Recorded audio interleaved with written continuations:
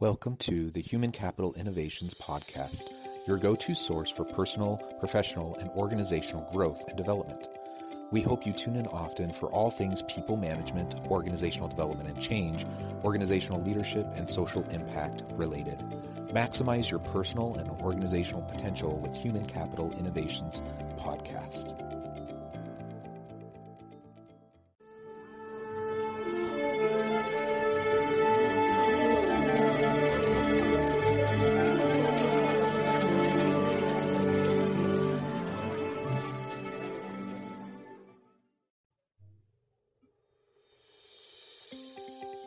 Welcome to the Human Capital Innovations Podcast. In this HCI podcast episode, I talk with Chuen Yo about leadership agility for personal and organizational development and growth.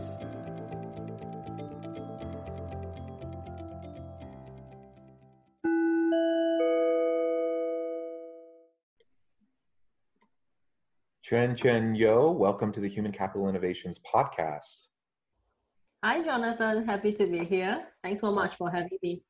Yeah, thanks for joining us. It's exciting to have someone of your background and expertise willing to come on and talk about a topic as important as agile leadership, which is your area of expertise and will be the main area for our discussion today. And you reside in Singapore, is that right? Yes. Have you been to Singapore? I have never been to Singapore. I've been to that part of the world a lot. I lived for about 3 years in South Korea. I've traveled to China maybe 6 times for work. I stayed in Jakarta and worked for a while. So I've been in that part of the world quite a bit, but I've never been to Singapore. Come visit someday and I'll show you around. Wonderful. Yeah, I would love that. I love to travel and I love to see different places for sure. To start things off today, I just wanted to share with my listeners a brief bio. Chuen Yo is a multi-award-winning executive coach who raises the quality of leadership in every organization by developing agility. Honored with accolades and praise for her outstanding work over the years, she was named Woman Superachiever and one of the top 101 global coaching leaders at the 28th World HRD Congress.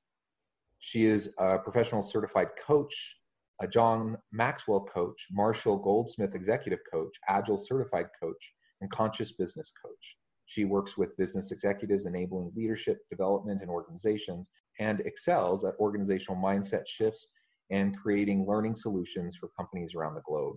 Her clients hail from more than 30 countries and are mostly from Fortune 500 companies. A satisfied client has described the coaching experience with her as transformational and life-changing. Some even said it is the only program leaders need to do. Chuen has also authored a book, 8 Paradoxes of Leadership Agility, a collection of stories of transformations using a 4-step coaching model she has developed. She believes the agility mindset is the key to enabling deep and effective transformations in organizations and wanted to write a book which is useful and immediately implementable. Her book was recently rated 5 stars by Reader's Favorite. The 4-step coaching model presents an easy pathway which shifts mindsets for leaders to make the quantum leap. What a great background. I'm excited to talk about your book and talk about leadership agility. Anything else you would like to add as we get started today? I really enjoy this line of work that I'm in. My personal journey through it, I think a lot of it was finding out what my strengths were and finding out which were the areas where I can create the largest impact. So I think it's really a mission to raise the quality of leadership in all organizations at every level, because I truly believe that there is that ripple effect. So right now I think I'm really living my dream. Every time I connect with a client from a different part of the world, right now it's more than 30 countries and I think we're going to exceed 40 quite soon. I feel so blessed and privileged to be able to partner them in their personal development journey. That's awesome. And I love your reach across the globe, nearly 40 countries. That's amazing.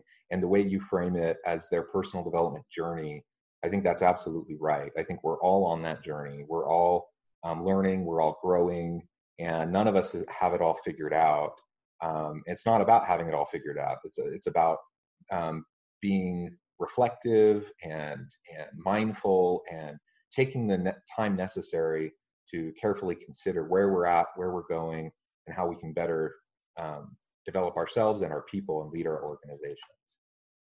Yeah, exactly true. You know, one of the greatest influencer in my whole personal development journey was Dr. John Maxwell. And he's one of those person who I always bring up when I have my sessions with clients. And one of the sentences, one of the phrases that he said, which really resonates with me: you cannot give what you do not have. So the inner work, personal development, is really important for leaders who especially wants to continue to do well right now. I think pre or post-COVID, things will be very different. And with 5 or maybe in a couple of years, 6 generations in the workplace, there's a lot of diversity involved. So that piece is really important to work on yourself. Absolutely. Absolutely. So your niche is agile leadership. Can you describe for our listeners a little bit about what that means in a nutshell, and then we can start to dive in and explore that a little bit more specifically? Sure. So I came across this when I started working with a lot of tech companies that were going through agile transformations, and I realized that from my understanding, in a nutshell, a lot of changes. We are changing the ways of working. And as I attended one of the courses, to learn more about it, to become an Agile certified coach, and the trainer emphasized a lot that Agile is the mindset. We don't do Agile. We don't just tick the check boxes and do Agile. We must be Agile. And what does being Agile mean? It's the mindset. And I realized that, from my professional background, I find that this is always quite true. Why is it that when we have new initiatives, why do they fail? How come we are not able to reap maximum rewards from, embracing a certain new methodology? And a lot of times because people are trapped in the doing, that if I do this, I meet all the criteria, then I will be this type of organization or this type of person. And in leadership development, it is the same. If we only focus on doing and we forget about the being, which then begins from the mindset, then it's very unlikely that we will be able to get rewards, from any very expensive or extensive so-called transformation that we are in right now. So when I talk about leadership agility, most of it starts from the mindset, the agile mindset. What does it mean to be agile? What does it mean to lead in the VUCA world? What does VUCA even mean to us? And right now with the pandemic happening, the future of work has changed. The office of the future has changed. What about all the different business lines? What about our business continuity, or even how we define what work and success should look like? So a lot of this agile leadership talks about when there are complexities and uncertainties, are we able to face it with that sense of authenticity and ease? And that's exactly the definition that I used in my book. And one look, maybe the definition looks very simple. And I think I've written the book precisely in that way, to make it simple and with enough breadth for people to explore and define leadership agility for themselves. Through all these years of working with diverse clients, I have also appreciated that it is not so important what I think agility means. It's much more important that my clients define leadership agility for themselves. So right now, the book has been out just a couple of weeks, and I've gotten really good feedback from industry leaders who are able to take this definition of leadership agility and redefine it for themselves in their own business areas. And that's exactly the intention I wanted to achieve. Yeah, that's great. And congratulations on the book. That's a huge endeavor. I know how much work that is. So congratulations, and I wish you the best success with that. I like how you talk about, it's suiting that you talk about agility mindset, and that you have to be flexible enough for people to define that mindset for themselves, right? And it's not about doing agility, it's about being and thinking agility. I love that. What do you find is like the biggest thing holding people back from the agile mindset? Why? There's lots of benefits of it that research has shown, the value of it. So why do people resist, and what are the roadblocks keeping people from having an agile mindset? I think first thing is that we have inevitably been shaped into certain types of being.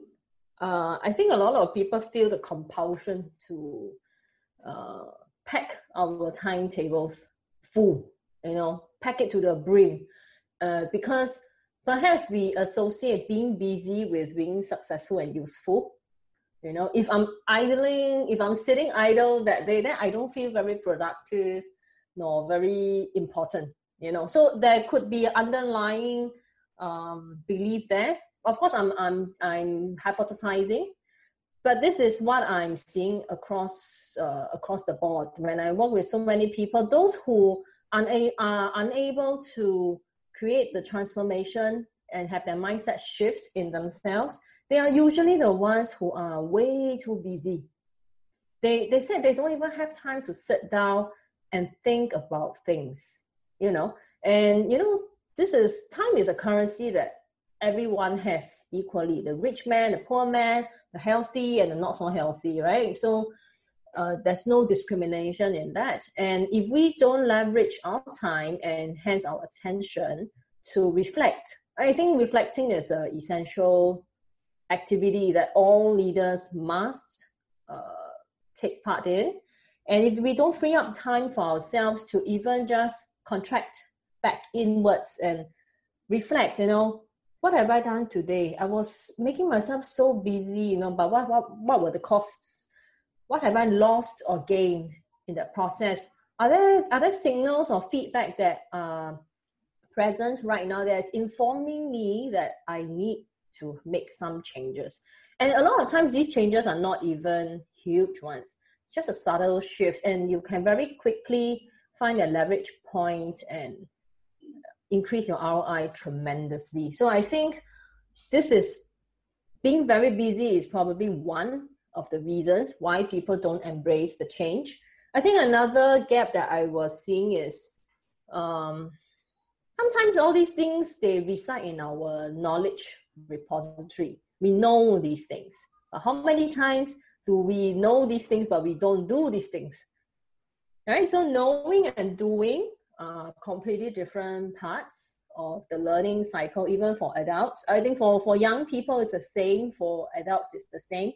To transfer your learning from the knowing to the doing, it requires different types of activities, and probably reflection will be one of those that is very important. So there's this vicious cycle that is happening, not allowing people to have that time to themselves to even just survey and have the unbiased, courageous survey of what's really happening in their lives, So I think busyness is one of the greatest enemy. Resistance to change, sometimes the change feels so tough. How do I transfer this knowledge? Sometimes it's more than once that I read books or attend workshops that I thought, yeah, okay, these are all great facts. So what do I do about it? And I find that there is a gap, right? It's like in between, the transference is not happening. So I know we are both coaches, and I'm a huge advocate of professional coaching and all. And I think coaching is probably one of the best way, or even if it is in group, you get the transference really high, and is a much more worthy investment of your time and effort.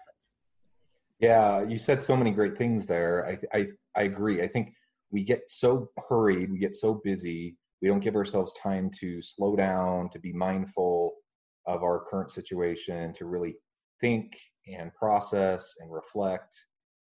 It's hard to learn and grow if we're not giving ourselves that opportunity to decompress a little bit, to take a step back, to see the forest from the trees, and actually have a sense of what we're doing and how it connects with everything else. And I think so many leaders find themselves in that trap because they're so hectic, so busy running around trying to do all the things that have to get done. They have all this urgency. They feel all this pressure, and they forget that being a leader is not about checking things off and getting tasks done. It's about having a strategic vision, communicating that strategic vision, empowering your people so they can get the work done, right? That's what it's really all about. That's a really hard mindset for some people to latch onto, and they feel like you said it well. They feel like if they're sitting quietly, in a room by themselves, contemplating, that they're wasting time. Well, it's not wasting time. Some of my best insights, some of my best innovative thinking, some of my best strategic thinking happens when I'm just when I quiet my mind, give myself a chance to process. Sometimes that happens when I'm sitting by myself, thinking. Sometimes it's when I'm walking my dogs around the park. But I just have to give myself those opportunities. Otherwise, I'm going to miss out on so much of the potential that I have. And I think a lot of leaders miss out on their own potential. Yeah, you're exactly right. It's those moments of genius where we have activated our subconscious mind, and that brain frequency just won't change until you give yourself time to decompress.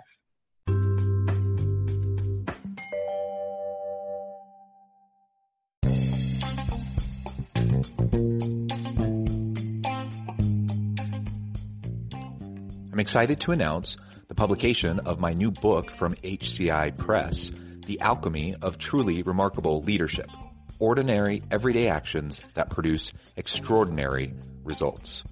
Consider how the nature of work has shifted over the past 50 years. With increased globalization, rapid technological advancement, and the shift in economic composition, the average job of today looks very different than the average job of 50 years ago. What will the jobs and organizations of tomorrow look like? Moreover, what does this all mean for organizational leaders? What are the core competencies and capabilities of organizations and their leadership that are prepared for continued disruption and geopolitical and socioeconomic shifts? Regardless of what the future holds, increasingly, leaders need to be socially minded, data-driven, decisive, champions of talent, and disruptors of the traditional notions of leadership, teams, organizations, and work. The Alchemy of Truly Remarkable Leadership will help you to explore your own leadership competencies and capabilities and consider ways to apply and implement them into your workplace and personal life. I'm excited to share my insights with you.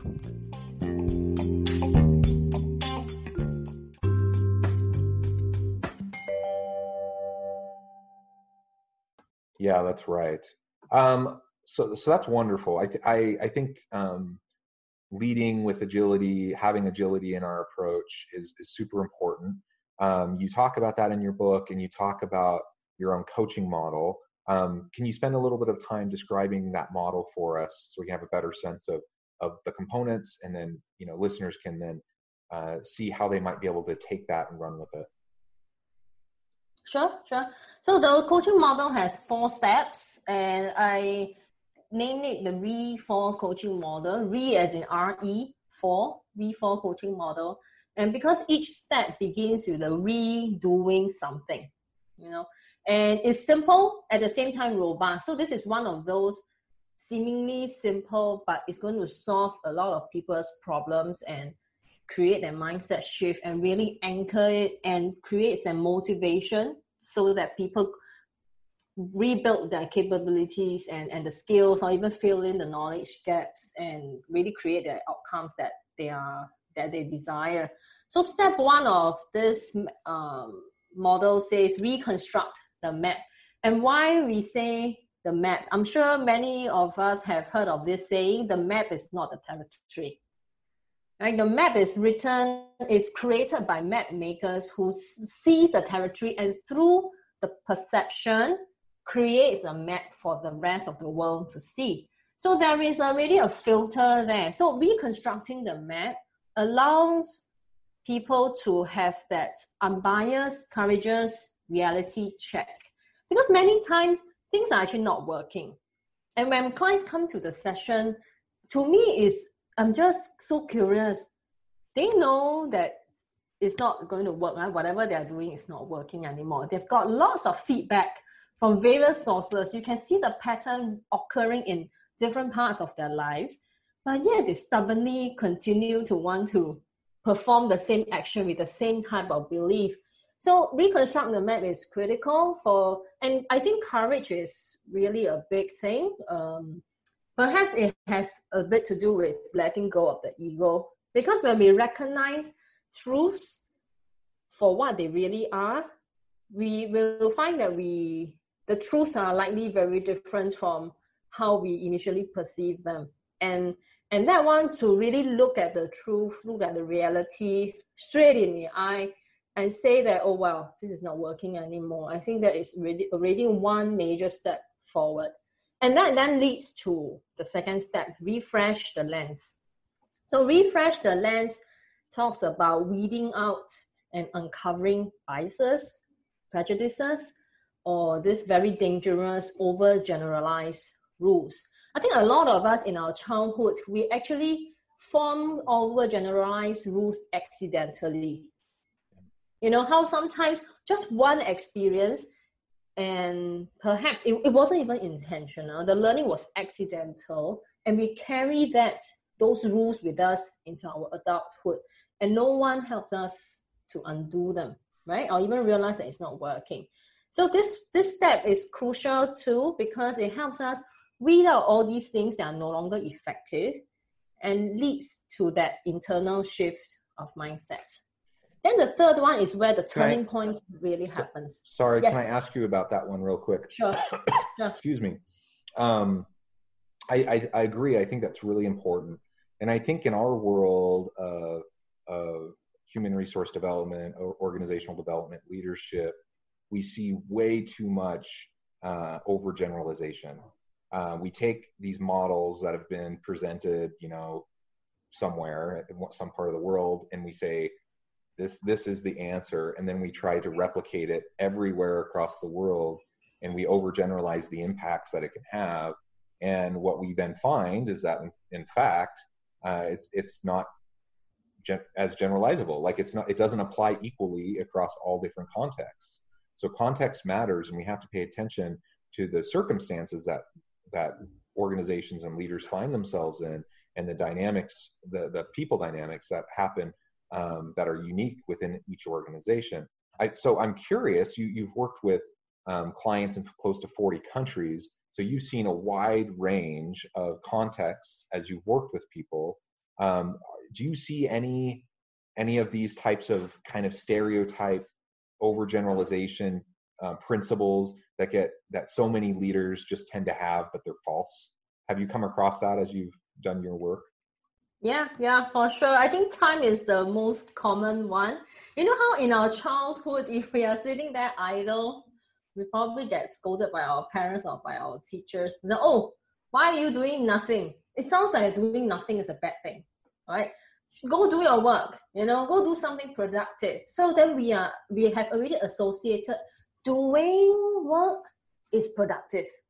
And that's the only thing that's productive. So I think that's probably why we see a lot of leaders becoming overly busy. They're packing everything in. They can't let go. They can't delegate because, this is such a key piece of my business. The stakes are so high. I've got to do it myself. This is my baby. I can't let it go. So that's one. And it affects even how we appraise our employees when we become leaders. If we see our employees sitting there seemingly idle, then we think, this person is too free. I'm not stretching them enough, right? And unfortunately, sometimes I still hear clients say their managers expect them to work overtime. So that's that culture. And no one dares to leave before the line manager goes home. So it becomes that maybe toxic is too strong a word, but it feels very oppressive to me. It's like, oh wow, what? Can I breathe? Can I go to the bathroom if I have to? Would my manager think that I am I'm skiving. So this perception that only when Yeah. you are very busy, that you got to act busy. Yeah. I'm busy. There's a joke, right? I got to act. I'm busy acting busy. But Yeah, why? exactly. Yeah, I worked in the organizational development office at LG Electronics in South Korea.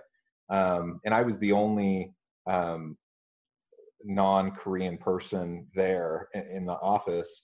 And I picked up the language, at least at the time, I was pretty good at the language. This was 20 years ago. I was pretty good at the language, and so I'm the only non-Korean guy amidst this language and culture and this people that I loved. And their work ethic and their work culture is very, very different. And it's very much a culture of, you show up early in the morning, you stay late at night, and then you socialize. You go to a karaoke bar or something like that at the end of the evening, and you do that every single night. And it doesn't matter if you have work to do or not. You don't leave before the boss leaves, ever. It's a big faux pas to do that. And I remember understanding that, but struggling with that, and just feeling like, why am I wasting so much time just trying to act busy when I don't actually have things to do right now? I don't want to single out Korean culture. I think there are many cultures that kind of have that approach and that mindset. But it illustrates what you're talking about, that we need to be careful that we don't elevate busyness as the answer, as the key to solving all of our problems. In fact, it can do the opposite, because often it can lead to burnout. It can lead to a lack of creativity and innovation, because we're just going through the motions. We're not actually taking the time to be more creative and come up with new ideas. So. Yeah, for sure. I think that's what people also say. Culture eats strategy for breakfast. So these cultures are so hard to break, and you won't have that shift until the leader at the top has that mindset shift, or weeds out this overgeneralized rules, because most of the time they are not aware of it until you challenge it. Absolutely. Well, maybe as we finish off, we only have a few more minutes. Sure. Can you talk a little bit more about performance management and what leaders could take away from your book in terms of how to better manage the performance side of leading their people?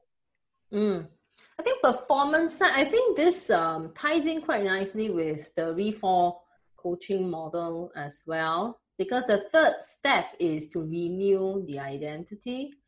And when we talk about performance management, if line managers look at what is their identity in this relationship, is there a power difference? How much is the power difference? What is my role here? Is my role to tell you what you need to do, and your role is to fulfill my criteria, the criteria that I set for you, that I impose on you. Then that's one identity. Right now, with diverse range of diverse ages in the workforce, 5 generations, the seek for meaning and purpose is important. So like what you said earlier, why am I spending so much time doing these things when I don't have work to do right now? So meaningful usage of time is getting important. And of course, and then it also impacts performance management. What is the kind of work that I would like to do? What are the what's the scope that I want to be involved in, so that I can be at my best, so that I can leverage my strengths, and so that I can reach that stage of self-actualization. So knowing what the identity of the line manager is, I think that's really important. Personally, for me, I would love line managers to embrace the identity of a coach or a facilitator, or you're an enabler. So whatever name you call it, it is helping others succeed. Because I think leadership, again, I'm very influenced by Dr. John Maxwell. Leaders create more leaders, right? We want people to perform at their best. We don't want to put them in pigeonholes, right? So the identity part is really important. And it also ties in nicely with the 4th step, to rebuild the capabilities. If I know what are the aspirations of the people who I lead or who I serve, how am I going to help them develop those capabilities? I need to know how people learn, right? Which means I need to know their learning style, which means I need to spend time with them, right? To understand them. I need to employ a wide range of skills myself. Am I going to coach them? Am I going to mentor them? Am I going to sit beside them and give them advice and give them instructional advice? Because certain skills are built that way by giving clear instructions. How about sending them to, coordinate out there? There are so many types of courses. How do you identify the ones that will really give them that payoff, when they invest their time in it? So rebuilding the skills, even the skills of listening. I think those are really important because if you're working, say, in the front line, you're working with customers, hearing their pains, hearing what they want is probably one of those really important pieces.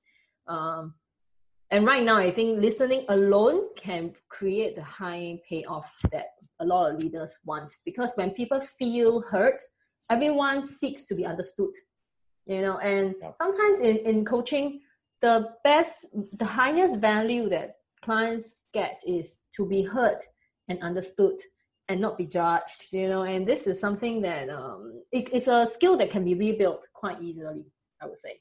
So that those things will help us with people management, performance management, with looking at what is the identity, what's the role you play here, and then how do you develop those skills in yourself and also in your team to help them get to where they want to be. Wonderful. I completely agree. I think those are some great insights. Thank you so much for taking time out of your busy schedule to join us today. We don't have enough time. I would love to continue this conversation. So perhaps I can have you back again in the future and we can talk about related issues. I would really enjoy that if you're willing. Yeah. We'll be very happy to share more. Wonderful. Well, thank you. Before we close, I just want to give you a chance to share with the listeners where they can go to find out more about you and your coaching business. Can you share a little bit about that? Sure. So most of the stuff are on my website. So my company is called Acence, ACESENCE. So on acence.com, you will be able to find information about the book. The book is now available worldwide, so you can get it in both print and digital copies. The audiobook is coming as well. And if you go to acence.com/agility-book, it's pretty long, but I will give the URL to Jonathan to put it below. Then you will be able to find all the links where you can purchase the book. I strongly strongly encourage that everyone grabs a copy, because I've also started a series called Agile Leaders Conversations, just launched this week. It's been so encouraging. A lot of these people who I connect with, their industry leaders, and they were strangers.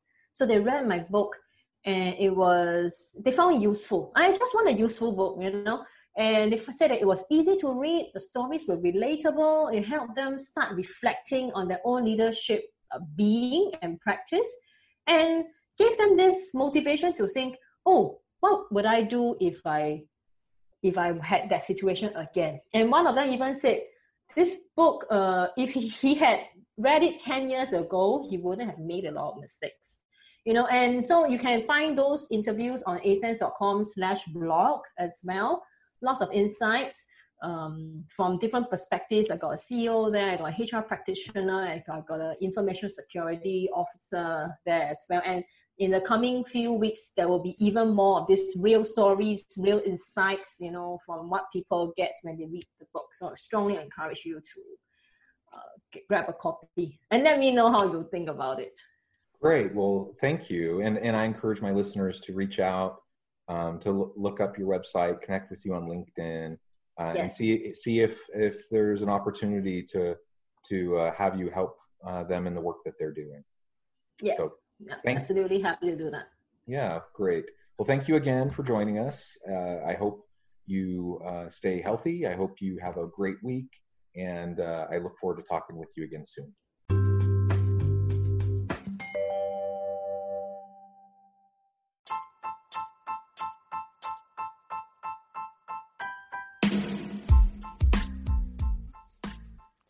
We are excited about the launch of HCI's new magazine, Human Capital Leadership.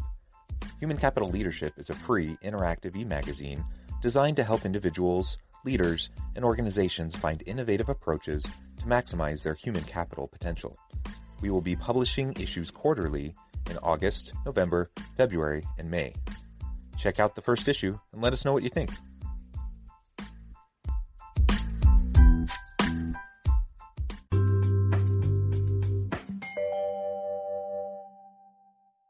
Thanks again for joining us for this episode of the Human Capital Innovations Podcast. I hope you stay healthy and safe and that you have a great week.